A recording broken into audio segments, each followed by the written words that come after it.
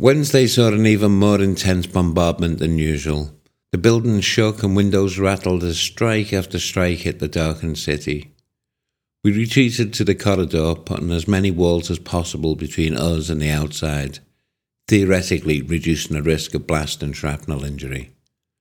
Dawn finally broke, and exhausted, we sloped off back to our rooms to catch up on sleep. At 10 a.m, Zarina awoke me.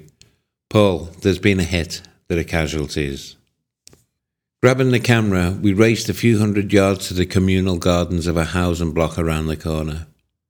Elderly residents, many still in shock, milled around, confused and distraught by the carnage. Others were already trying to clean up the broken glass from the dozens of shattered windows and collapsing balconies. The first fatality I found was an older man lying behind a tree, felled in the explosion. He wore overalls, work boots, and orange gardening gloves.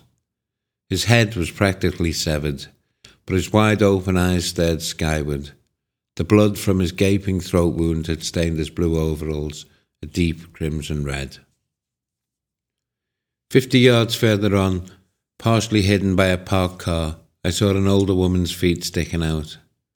I filmed as the policeman turned her crumpled body to inspect the catastrophic injuries to her upper body.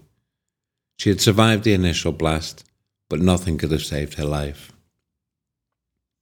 Sasha and Irina, brother and sister, died together tending the gardens they loved. Their only crime was being Ukrainian in a world poisoned by Vladimir Putin's apocalyptic vision in which Ukraine ceases to exist.